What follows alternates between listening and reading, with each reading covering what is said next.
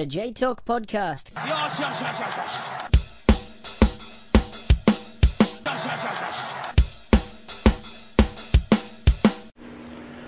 Hello everyone, I'm Jonny Nicol and I'm starting my 3-week stint as temporary host of the J-Talk podcast while Ben is back in Australia.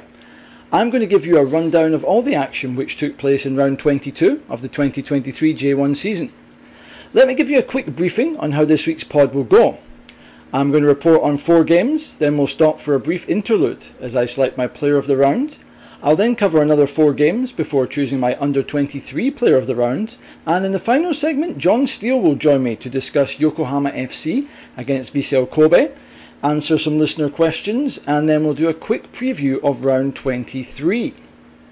Plenty of drama at both ends of the table this match day, so without further ado, let's get started with the Saturday night bouts. Shonan Bellmare 1, Sanfrecce Hiroshima 0. Shonan Bellmare grabbed their first league win since April with a hard-fought 1-0 triumph over free-falling Sanfrecce Hiroshima at the Lemongas Stadium on Saturday night. The hosts gave a first outing to summer signings Kim Min-tae and Akira Silvano Di Zaro, while returnee Satoshi Tanaka slotted in like he'd never been away at the base of the midfield. However, the Seasiders really struggled to get anything going in the opening 45 minutes, and all the best chances fell the visitors' way. Most of them came courtesy of Takaaki Shichi's set pieces, or some decent play from Brazilian schemer Ezekiel. The first half was extremely light on action, and indeed we saw more activity in the opening 2 minutes of the second period than we did during the whole first 45.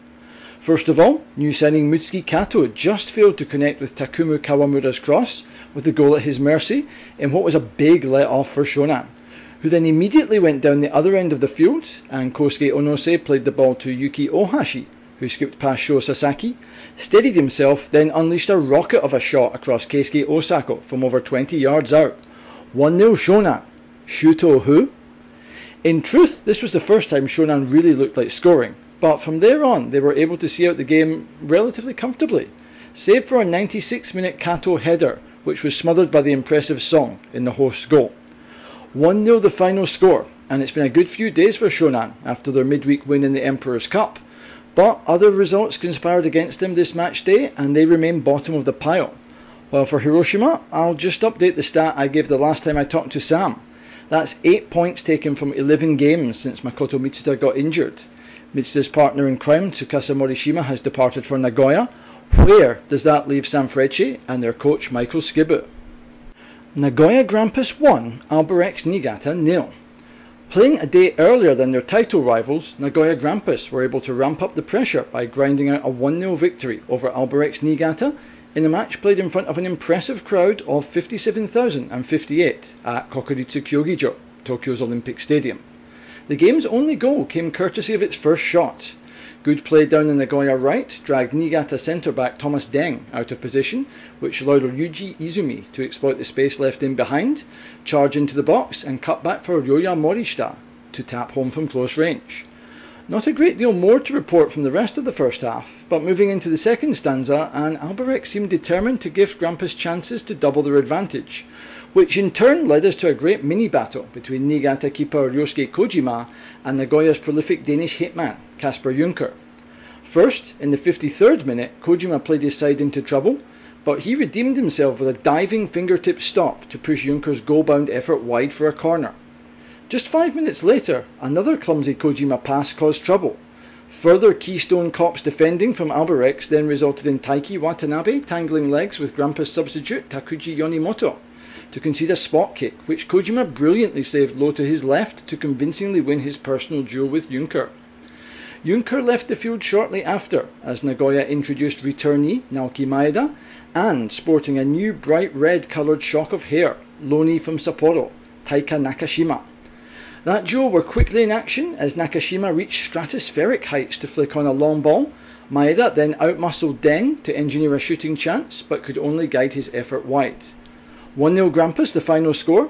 That win, coupled with Vissel and Marinos' failure to do so, sees Kenta Hasegawa's troops move within 2 points of the summit, while Niigata, declared safe on this very pod a few weeks back, are 14th, 8 clear of bottom side Shonan. Kashima Antlers 3, Hokkaido Consadole Sapporo 0. On to Sunday's games now, and Kashima Antlers made extremely light work of Sapporo in the 6 p.m. kickoff. Owing to an injury to Takanori Sugino and Gusung Yoon's loan move to Kyoto, Koki Otani was between the sticks for the visitors, and he was picking the ball out of his own net after just 11 seconds. Straight from kickoff, Antlers moved the ball forward. Yuma Suzuki, unsurprisingly, was heavily involved, and he played in the onrushing Yuta Higuchi, who couldn't believe his luck as he made it 1-0. 15 minutes later, Higuchi turned provider, with Naomichi Ueda barging past Sapporo defenders Daihachi Okamura and Toya Nakamura to power a header home from 6 yards out. Antlers were rampant and spent the majority of the rest of the half on the front foot in a surprisingly fast-paced game. Yuki Kakita blazed high and wide with the goal at his mercy, and his side looked like they would score any time they won a corner. And at the midway point of the second half, that's exactly what they did. Higuchi the provider yet again, and this time Yuma Suzuki rose above Okamura and Nakamura to head in number 3, despite Otani getting a good hand to his effort. Sapporo milked the shot count after that, but it was far too little, far too late, and they are now down to 13th on the back of a horror run of just 2 points from the last 6 outings. Kashima, on the other hand, well, they are now 5th, only 2 points behind Urawa in 4th. Cerezo Osaka 0, FC Tokyo 1. FC Tokyo returned to the capital with all 3 points following an entertaining 1-0 victory away to Cerezo Osaka.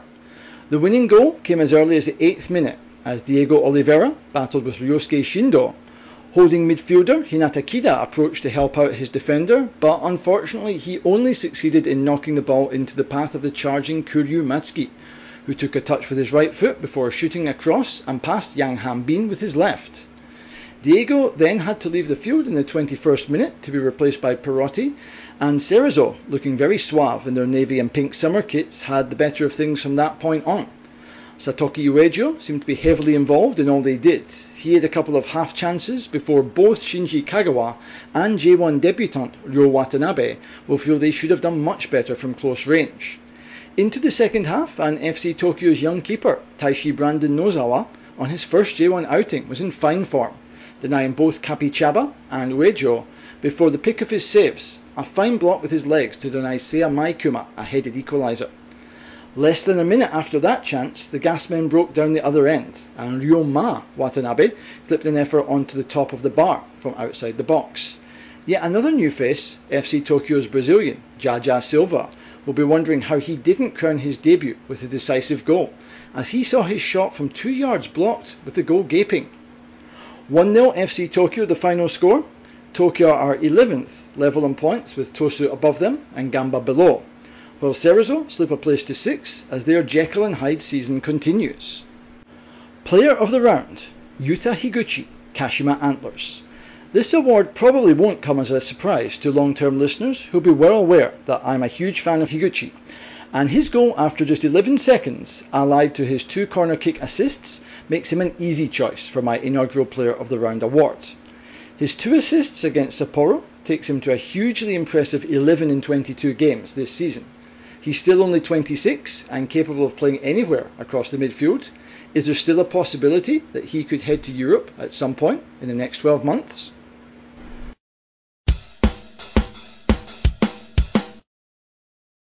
Kawasaki Frontale 3, Gamba Osaka 4.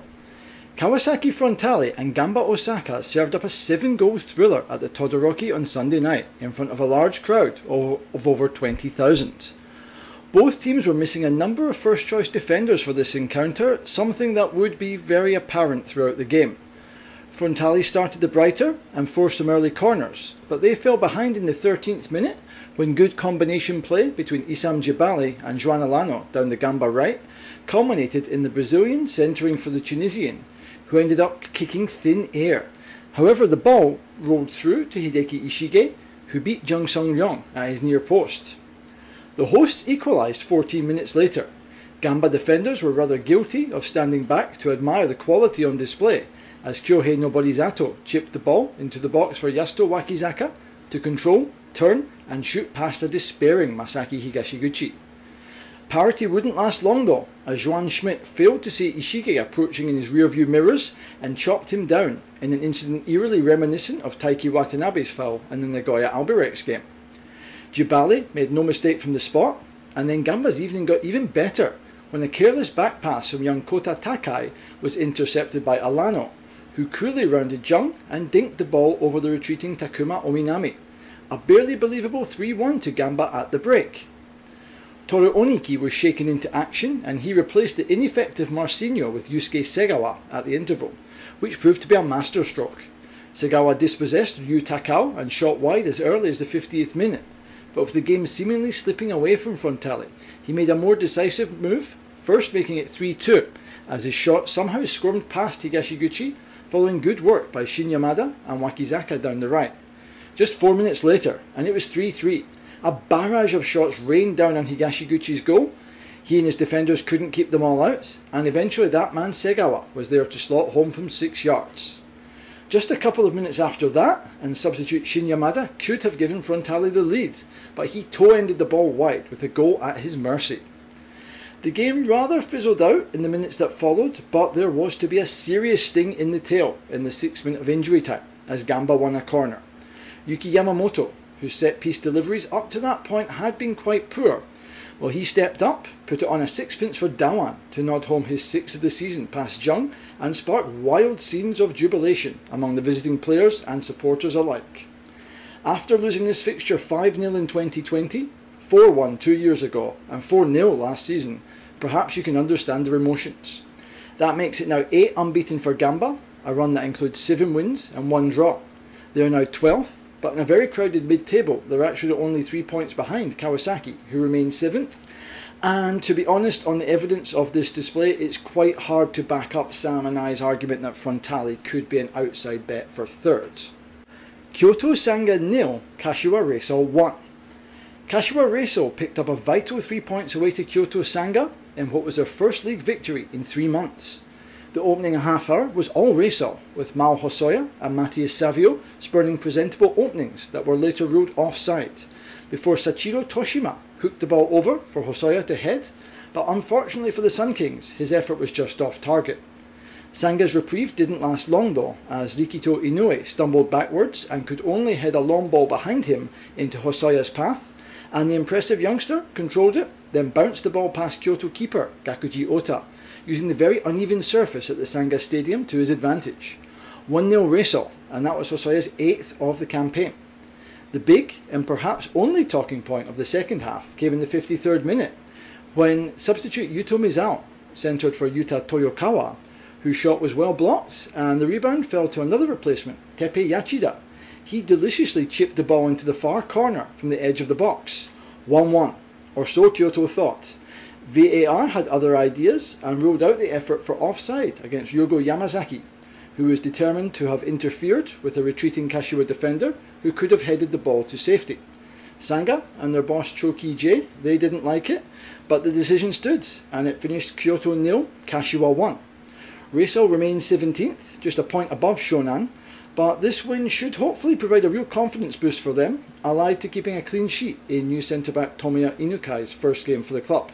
Sanga are 15th, 6 points ahead of Kashiwa. Sagan Tosu 0, Avispa Fukuoka 1.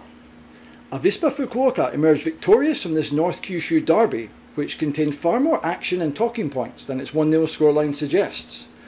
Closing in on half-time, Tosu left winger Yuto Iwasaki ran onto a long ball, but he shot straight at Masaaki Murakami in the visitors' goal.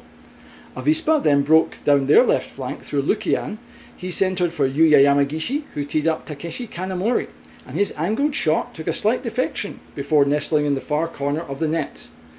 The drama wasn't over for the first half just yet though, as Tosu were awarded a penalty after Yuichi Naganuma's fierce shot was adjudged to have hit Fukuoka left back Itsuki Oda's arm. Oda immediately looked confident the decision would be overturned, and that turned out to be the case, with VAR showing the ball to have struck his torso. Into the second half, and the woodwork was the star of the show, being involved on no fewer than 3 occasions. First, Douglas Grawley deflected Yuki Horigome's cross onto his own post, and in fact Fukuoka were also lucky the ball didn't go in off keeper Murakami as it bounced to safety. 10 minutes later, and it was Avispa's turn to strike the frame of the goal, with Lukian prone on the ground, somehow able to redirect the ball up and over Park Yo-gyu, but his effort came down on the top of the crossbar. Finally, the impressive Naganuma hit a lovely place shot from around 25 yards, but it grazed the outside of Murakami's post, and it has to be said Fukuoka's goal was living a very charmed life by this point. The drama wasn't over yet though, as 3 minutes from the end of regulation time, Sagan thought they had an equaliser, and Ayumu Yokoyama thought he had his first J1 goal. But VAR ruled out his effort as it showed that ex-Tosu man Masaya Tashiro had got out just in time to play Yokoyama offside. A breathless second half ended scoreless, and Fukuoka made the short trip back home with all 3 points. On the back of 4 straight wins, Avispa are up to 8th, level in points with Kawasaki. Tosu are 2 places and 3 points worse off, but I think at this stage both sides are kind of playing with house money and can attack the remaining 12 fixtures with the pressure off somewhat. Urawa Reds 0, Yokohama F Marinos 0. I initially planned for Urawa vs Marinos to be the opening game on this week's pod. The fact that it's on 8th may be an indicator of the type of match we saw, with 2 very strong teams largely cancelling each other out. Both sides started brightly, Takuya Ogiwara firing just wide after a great run into the box, and lovely cut-in that left Eduardo for dead. Up the other end, Elber crossed for Anderson Lopez, but the Brazilian hitman couldn't add to his 2023 tally of 15 J1 goals, and headed into the ground and straight at Shusaku Nishikawa in the Reds' goal. There weren't many talking points in the second half, but in the 66th minute Ken Matsubara headed off his own line, with Takahiro Sekine bearing down on him. This was after Reds skipper Hiroki Sakai had lifted the ball over advancing Marinos keeper Jun Ichimori. The two collided, and a few minutes later Ichimori had to leave the field, replaced by Hiroki Ikura. Worrying signs for Marinos fans, though their next match is at home to Gamba, which means Ichimori, who is of course on loan from Gamba, is ineligible. Shoya Nakajima was later introduced into the action for his Reds debut, but the remaining drama happened in the Reds' defensive third, as in the 93rd minute Nishikawa spilled what should have been a regulation pickup from Kota Mizunuma's cross. However, Urawa were somehow able to scramble the ball away, with 2 Marinos attackers advancing. 0-0 the final score. Marinos up to joint top, but they are without a win in their last 3. Reds, well, they stay 4th. They too haven't won or even scored a goal in their last 3 outings. It's fair to say there's plenty of room for improvement for both these two sides. Under 23 player of the round, Taishi Brandon Nozawa, FC Tokyo. Some pretty stiff competition for this award, with Kotaro Hayashi and Matthias Moraes of Yokohama FC in contention, as well as Kashima left back Shuhei Mizoguchi, who impressed with his willingness to look for work and get involved in what was his first J1 start in Antlers' 3-0 win over Sapporo. But the award this week goes to J1 debutant Taishi Brandon Nozawa, who ensured FC Tokyo took all 3 points despite enduring heavy Cerezo pressure. Nozawa used his hands and feet to keep the Cherry Blossoms at bay and came out on top in his mini battle with Satoki Uejo. Looking ahead to this winter, I feel Marinos and Frontale definitely, and possibly FC Tokyo and Kashima, may be looking for new first choice keepers. Does Nozawa, who has built up top team experience with Iwate Gruja Morioka in J2 and J3, have what it takes to become the Gasmen's number 1? I'd be interested to hear the views of FC Tokyo fans, and also fans from the wider J-League community. And now I'm delighted to be joined by Jon Steele to discuss the Yokohama FC versus Vissel Kobe tie, as well as a couple of other items. John, roles reversed today, which I must admit feels a little bit odd, but how are you doing? Yeah, I'm all right, Johnny. Thanks. Yes, it's a long time since I've been in the guest slash pundit seat, but I'm looking forward to it. Yeah, it's a nice change of pace. Yeah, and hopefully the cicadas outside don't interfere too much. But John, when I asked Jon, I must admit to feeling a bit guilty, as I thought the likely outcome of Yokohama FC versus Vissel Kobe would be an away win. However, that was most certainly not the case in this ever surprising league that we all love so much. Yokohama FC had Kengo Nagai in goal for Sven Brodersen, while Boniface Nduka returned to league action after an absence of almost 3 months.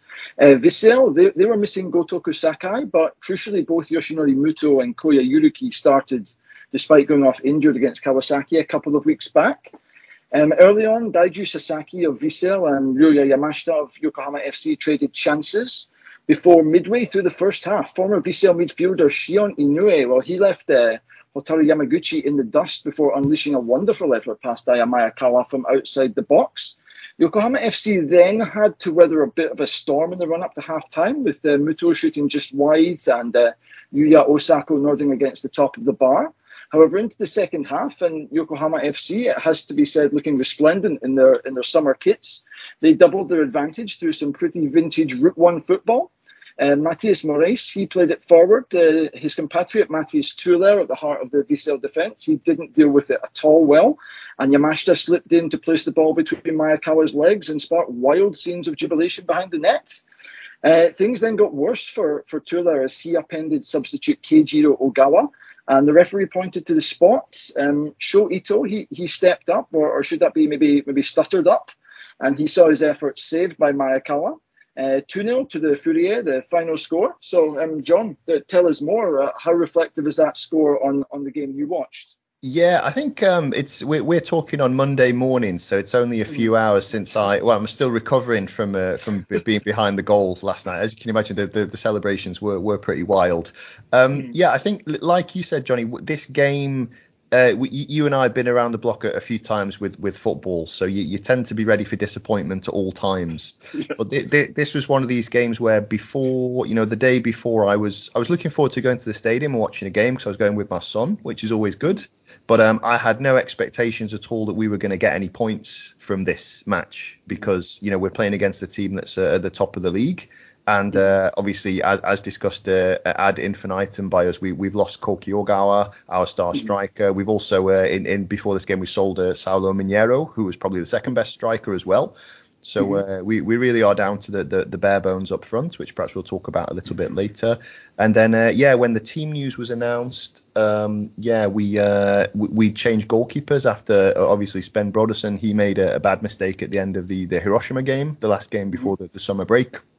And he was punished for that by being dropped, I think. And Kengo Nagai replaced him, which is it's a sharp. There was a sharp intake of breath really when we saw the team news. And then Boniface coming back in at centre back as well. Again, if you're like me, you check your team's starting lineup and then you check the other team's starting lineup. And I was like, this is like we're in big trouble. We're in big trouble here. So I was not confident before the game. After seeing the starting lineups, that was even less confident. And I was just really worried for my son that we were going to get an absolute paddling, and it was going to be like 5-0 down at half time and him asking to go home and me refusing.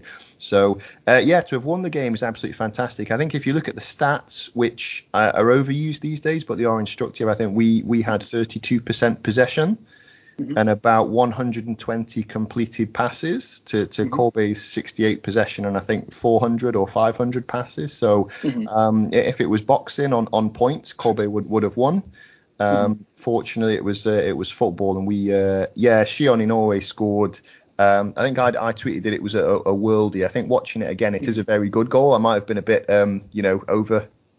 overexcited, but he does have that ability. I think one of the frustrating things about him is he produces that kind of thing once every 4 or 5 games rather than more often, which I think his ability could do. But then if he was doing it more consistently, then he perhaps wouldn't be playing for Yokohama FC. So that's the you have to take the rough with the smooth when it comes to Shion Inoue, I think. But brilliant goal for him, and I think he was delighted to get a goal against his former club. There was none of that, non-celebration of the goal against the former club. He went absolutely nuts.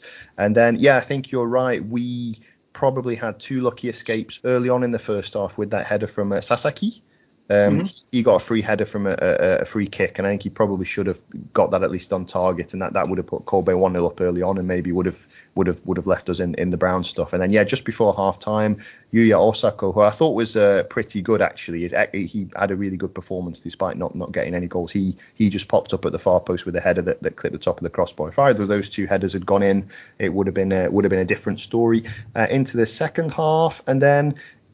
We were kind of braced for this sort of storm of Kobe pressure, and it came in terms of possession and moving us around, and they ended up bringing on Gian Patrick and Lincoln late on as they rolled the dice, but it never really materialised into sort of backs to the wall defending, I don't think, from Yokohama FC. We were relatively, considering the circumstances, we were relatively comfortable.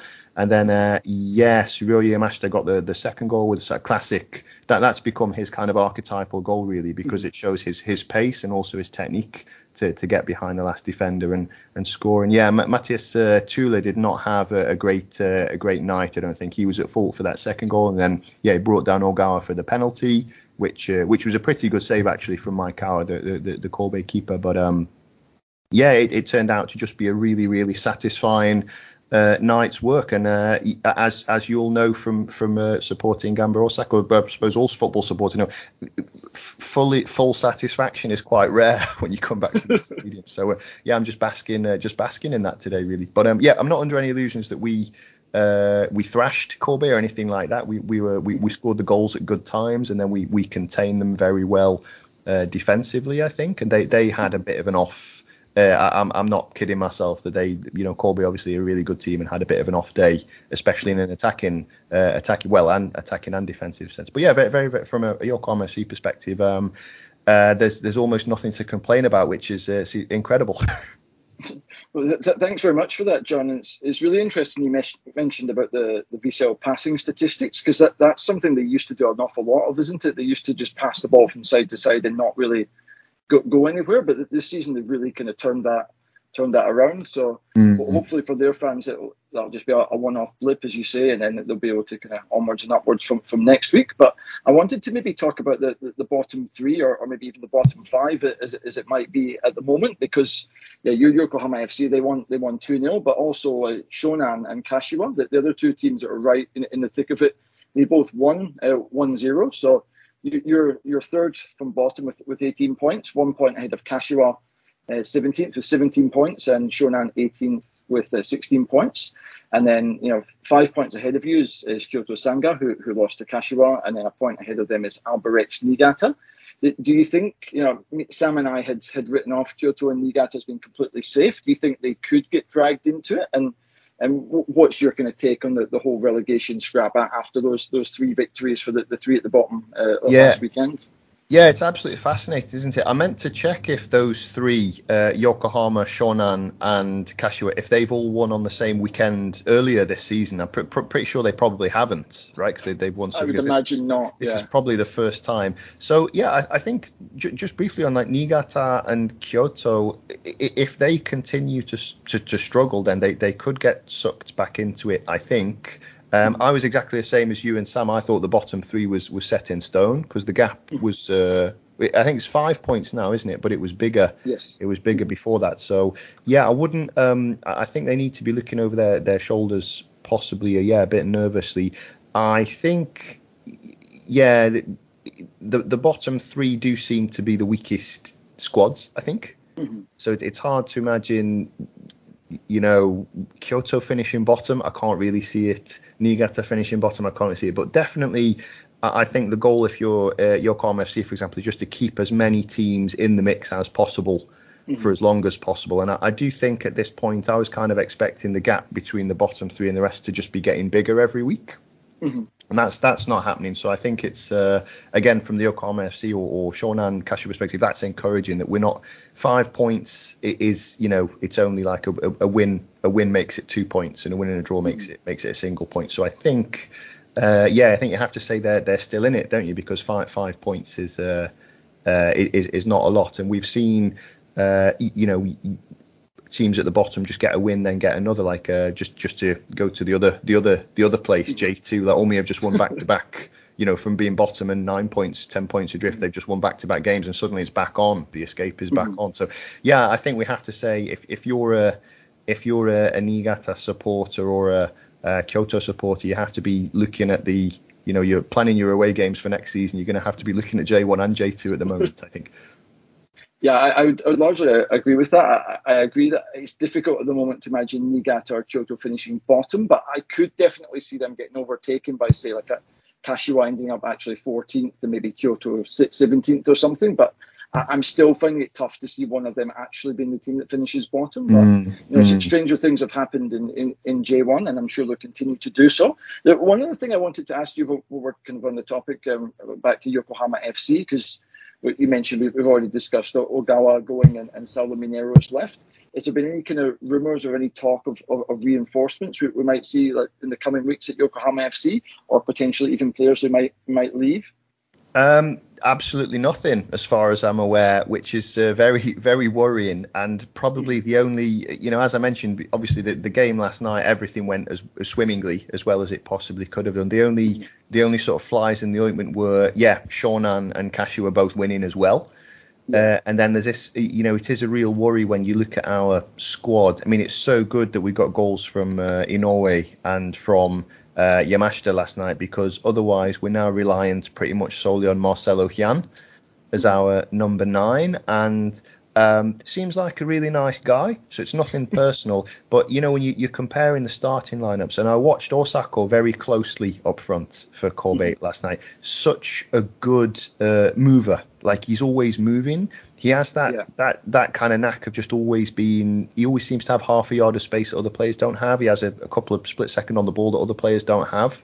And the other thing about him is, and I'm digressing, so I apologise, Johnny, but he's so strong, even though he looks kind of tall and slender, compared to other players. We see physically he's an absolute monster. So you've got, we're playing against a team where they've got a guy up front who could probably play like for a Europa League team. Still, and then our striker Marcelo Hian, hard worker, no complaints, but he doesn't really seem like he's quite got the J1. He doesn't seem to have it really. And I think he's scored. I think he scored once this season. Yeah. So our main target man and our only target man really has one goal after 22 rounds. That's problematic. Yes. So when it comes to sort of Yokohama FC avoiding the drop, the team seems to be crying out for reinforcements in that area, as far as I can see. So I would be very surprised if it gets to the end of the transfer window when we don't have anybody in. But I am getting increasingly concerned because it seems like teams around us have moved. Like Shonan brought in Akira Disaro, for example. There's transfer news daily, right, around the J League at the moment. And Yokohama FC, it's very quiet indeed. And I think that just raises the spectre that maybe the club, the front office is just going to try and go for it with what they have. And then the big fear is, of course, somebody might come in and offer money for Ryoya Yamashita, which, if we lost him, then we would be down to having really, it already looks like quite a competitive J2 squad, but a bit short for J1. Yeah. So, we don't need to lose anybody else.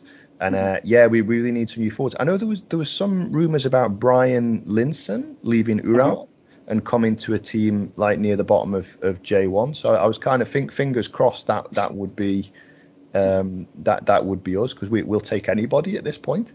Anybody could help us. But no, I don't have any. There's nothing concrete as far as I know. But I would be really disappointed if we get to the end of the transfer window and it's this, because the players are working really hard at the moment, and it's just very obvious that they just need a little bit of help, like a couple of fresh bodies in, especially up front, would really do for them. Like, I think the last 3 home games we've had 3 clean sheets. We had clean sheets against Urawa, Gamba and Kobe. But we've only taken 5 points where we perhaps could have had more if we just had a bit more of a clinical, bit more of a cutting edge up front. So I really hope we get somebody, but no I'm available, but they haven't called me, so we're still waiting. I think that Linson, I hadn't heard about that, but I think that's potentially, like you mentioned, like Osaka is like a Europa League forward. I think Linson is probably that bridge between, say, an Osaka and a Marcelo Hian. I think he hasn't really worked out for him at Urawa, but he was injured and then Rodriguez left, and the new coach doesn't seem to fancy him. But I think he would occupy defenders a lot more, and he's played at Feyenoord and he's played the Dutch top league for a long time. So that would definitely be a very useful signing for anyone down the bottom, I would imagine. And speaking of transfers, John, I wanted to turn your attention again, because the last time we were together, we discussed some J1, J2 transfers. And another one that's happened since then is Omiya Ardija starlet Masaya Shibayama. He's moved to Cerezo Osaka, and he made his debut yesterday, Sunday, against FC Tokyo. And we actually got a question about him from Steve, who is at Ardija01 Talk on Twitter. I believe you've done some podding with him before. Steve asked a few questions for both of us. He's an Omiya fan. He says, why did Cerezo buy Shibayama from Omiya? Do you think it would be good for club and player, or be much like Izumisawa to Gamba before? Why did Omiya sell him given their current league situation, money for new players, or player demand? So if I can take the first part of that question, John, and then I'll pass it to you. I mean, Jin Izumisawa to Gamba, I think we could probably do an entire spin-off pod on that, or transfers that could have been brilliant but just didn't. I think if I was to summarize it, Izumi-sama, a bit like I mentioned with like Linson or some of these other transfers you see in J1, where you have to question the scouting a bit. That they've signed someone who is objectively a good player, but how much have they looked into how will that player fit into the kind of setup? I feel like Izumi-sawa and Kenta Hasegawa wasn't really a good combination. Allied with the fact, I think that 2016 season Izumi-sawa had at Omiya, I think that was his one real season, wasn't it? Like some players, like like Kengo Nakamura or Yasuhito Endo, they just go on and on and on, top level year in year out. But some players have a very sharp peak, and I think Izumi-sawa is a very good, maybe lower J1, upper J2 player. But he had that one brilliant season where he looked like a genuine top six player. Shibayama, on the other hand, I think we talked about Hikaru Nakahara. He left Cerezo to go to Tokyo Verdy.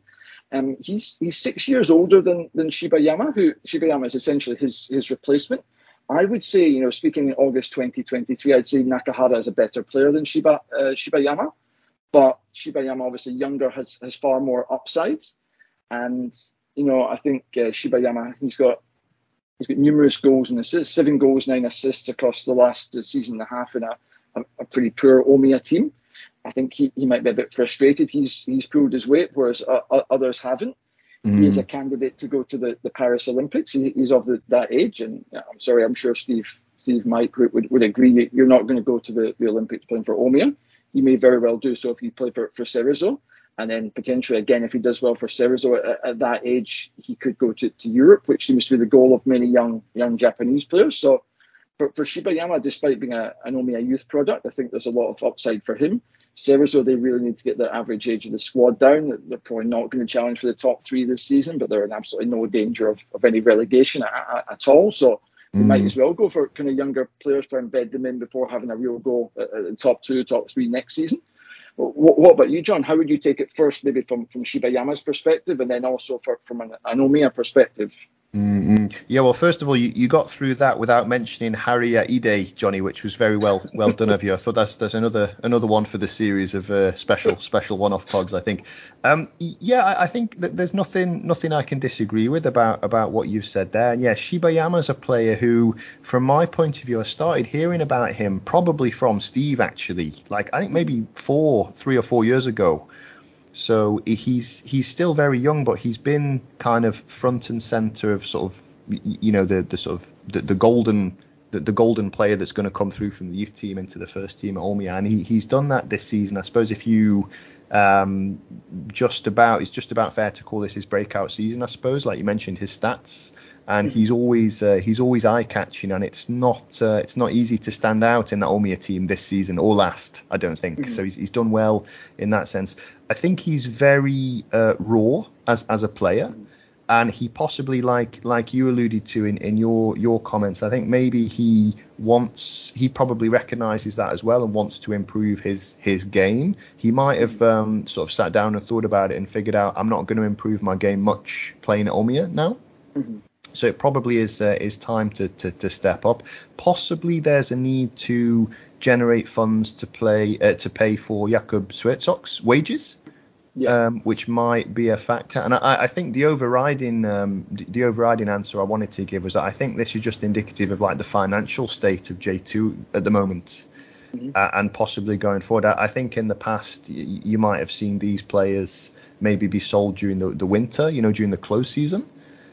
But I think now the finances dictate that players, like pretty much in J2, everybody is like, when you check sort of Premier League news, there's often a news story with someone saying, oh, so and so's not for sale, right? Harry Kane's not for sale. Who is it at the moment? The Manchester City player Bernardo Silva's not for sale. It's like in J2, everybody's constantly for sale. Yeah. That there isn't any club that can perhaps match you there this year. Maybe would be the one who don't need to sell if they don't want to. But even Tokyo Verdy, have sold Byron Vasquez to match it. And when that happened, it was big news because it was the team in second selling to the team in first. So yeah, I don't think there's any, every J2 player has their price, such as it is. And I think Shibayama, like you said, probably thinks he's gone as far as he can go at Omiya. So I'm not surprised that he's left. I think Cerezo is a little bit of a, don't want to use the word graveyard, but they do have, I think Steve is a Chelsea supporter, isn't he? Back home in the UK. They do have Cerezo a bit like that. They kind of hoover up a lot of players from J2 and kind of stockpile them. And sometimes as a seasoned J2 watcher, it can be a bit annoying because like you're taking all of our toys away and not even playing with them, sort of thing. So I think Satoki Uejo went through that for a while at Cerezo, and I think I know he's in the team now. And who else? Nakama from he went to Kashiwa. I suppose it's not a great example because it's difficult, but you know what I mean, like players. How much Nakahara would be a classic. Nakahara, yes, that's better. Yes, so how much game time are these guys going to get? That's what I'm really curious about. Obviously, professional footballers have to have a lot of self-confidence, so they always think they're going to play when they go to a new team. I don't think there are many players who are circumspect enough to think, well, if I go there, I'm not going to play. I think that's why it's so impressive that Zion Suzuki has apparently turned down Manchester United to go to Belgium. I assume that's because he thinks he's going to play in Belgium, where he wouldn't play at Manchester United. So yeah, it's a weird one. I think from the J2 point of view, obviously it almost distorts the league when players are sold kind of mid-season. Although I understand why it has to happen, but I think the main reasons why Omiya would have accepted the offer surely financial. Like there's no way they'd want to lose Shibayama at this stage. And it's a short career and players want to go as high as they can, as quickly as they can. Whether it's the right move for him, I think we'll wait and see. I'm not convinced, but I think we just have to get used to I'm used to it now in J2, where like players used to do well for a season, then move up to J1. But I think we sort of reached the new normal of players. If they do well from February to June, then they are going to be moving on fairly quickly. So it is what it is, and of course I hope he does well. But I feel Steve's pain. It's always difficult to lose your good players, but never mind. Very good answer, John. Thank you very much for that. And also, Steve, thank you very much for your question. It gave us a good talking point. So I hope our answers could satisfy you. So finally, John, I wanted to talk about round 23, which will take place over Saturday, 12th of August and Sunday, the 13th of August, which of course is peak Obon holiday season here in Japan. So we may see some big attendances around the country. Things kick off here in Japan at 2 o'clock on Saturday, Sapporo against Sagan Tosu. And at 6 o'clock, we've got Albirex Niigata. They're taking on Shonan Belmare. At 7 o'clock, we've got Kashiwa Reysol Cerezo Osaka. Then FC Tokyo hosts Kyoto Sanga. Kawasaki Frontale hosting Vissel Kobe. They're back in Kanagawa again next week. Then we've got your Yokohama FC traveling to Avispa Fukuoka. And Yokohama F Marinos at 7:30, they host Gamba Osaka. That's quite a big game. Marinos only have one win in the last 8 home games against a rampant Gamba. On to Sunday, then there's 2 battles of original 10 J-League members as Nagoya Grampus face Kashima Antlers. And then struggling Sanfrecce Hiroshima, they host Urawa Reds in a game I think both sides will be desperate to take 3 points from. So, John, out of that, interesting slate of fixtures, which of those games takes your fancy? Yeah, I think to be honest, I'm not sure how randomly this fixture computer is generated with the Obon holidays upon us, but there are some juicy games, aren't there? That Nagoya against Kashima has the whiff of a big crowd about it to me. I think we're looking at sort of 35,000 perhaps at least for that one at the Toyota Stadium. From the other games that look good, just quickly on Kawasaki Kobe, I don't want to rile anybody up saying, but I just wondered if Kobe perhaps having a bit of a wobble at the moment. Because I know obviously they didn't play particularly well yesterday. I think they had to come back from 2 goals down to get a point, didn't they? Against Kawasaki not too long ago. in that rearranged game. So rearranged game 2 weeks ago. Yeah, so it's interesting to see them kind of going head to head again so soon after that. So I think Kobe will be looking to tighten up a lot, I think, on what they produced yesterday in that game. And obviously, for reasons that I'm sure the listeners have already heard from you in the pod, Kawasaki will be equally eager to make some changes in that game. So I think that game looks pretty good. The other one that I wanted to mention was, Niigata Shonan. Mm-hmm. Obviously, with my Yokohama FC hat on, that is a big game at the bottom of the table. Shonan are in the relegation spot at the moment, but Niigata are not in the greatest shape, I don't think, right now. It's not inconceivable that Shonan could go there and get something from the game. And if Shonan get a win, well, the back-to-back wins for Shonan is pretty much unheard of this season, and it would really kind of plunge Niigata or drag Niigata back into the really into the thick of the relegation dogfight. So in a weird way, Shonan are below us at the moment, so I want Niigata to win. But if Shonan did win, that would also have the effect of perhaps pulling another team into the dogfight with us. So it kind of depends if you're a glass half full or half empty person, which result you'd want. But I think that has a potential to be quite an important game in the dogfight.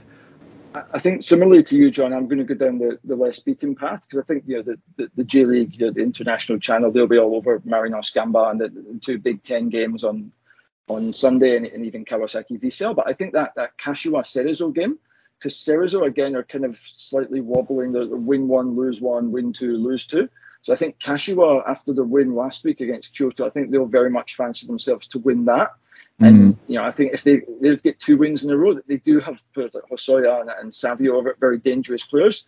I think if they get up a bit of a head of steam, that they might not necessarily go on a Gamba-esque 7-8 game unbeaten run. But I think you don't really need to do that to pull away it.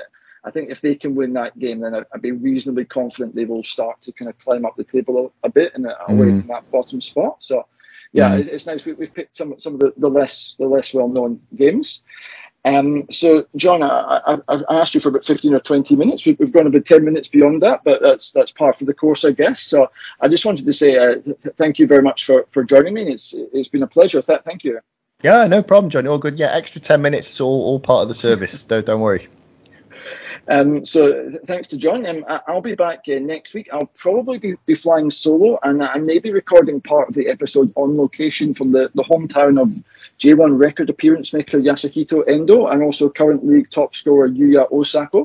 Answers in a postcard as to where that might be. Finally, just a thanks to all the patrons who support this podcast on Patreon, and thanks for listening, everyone.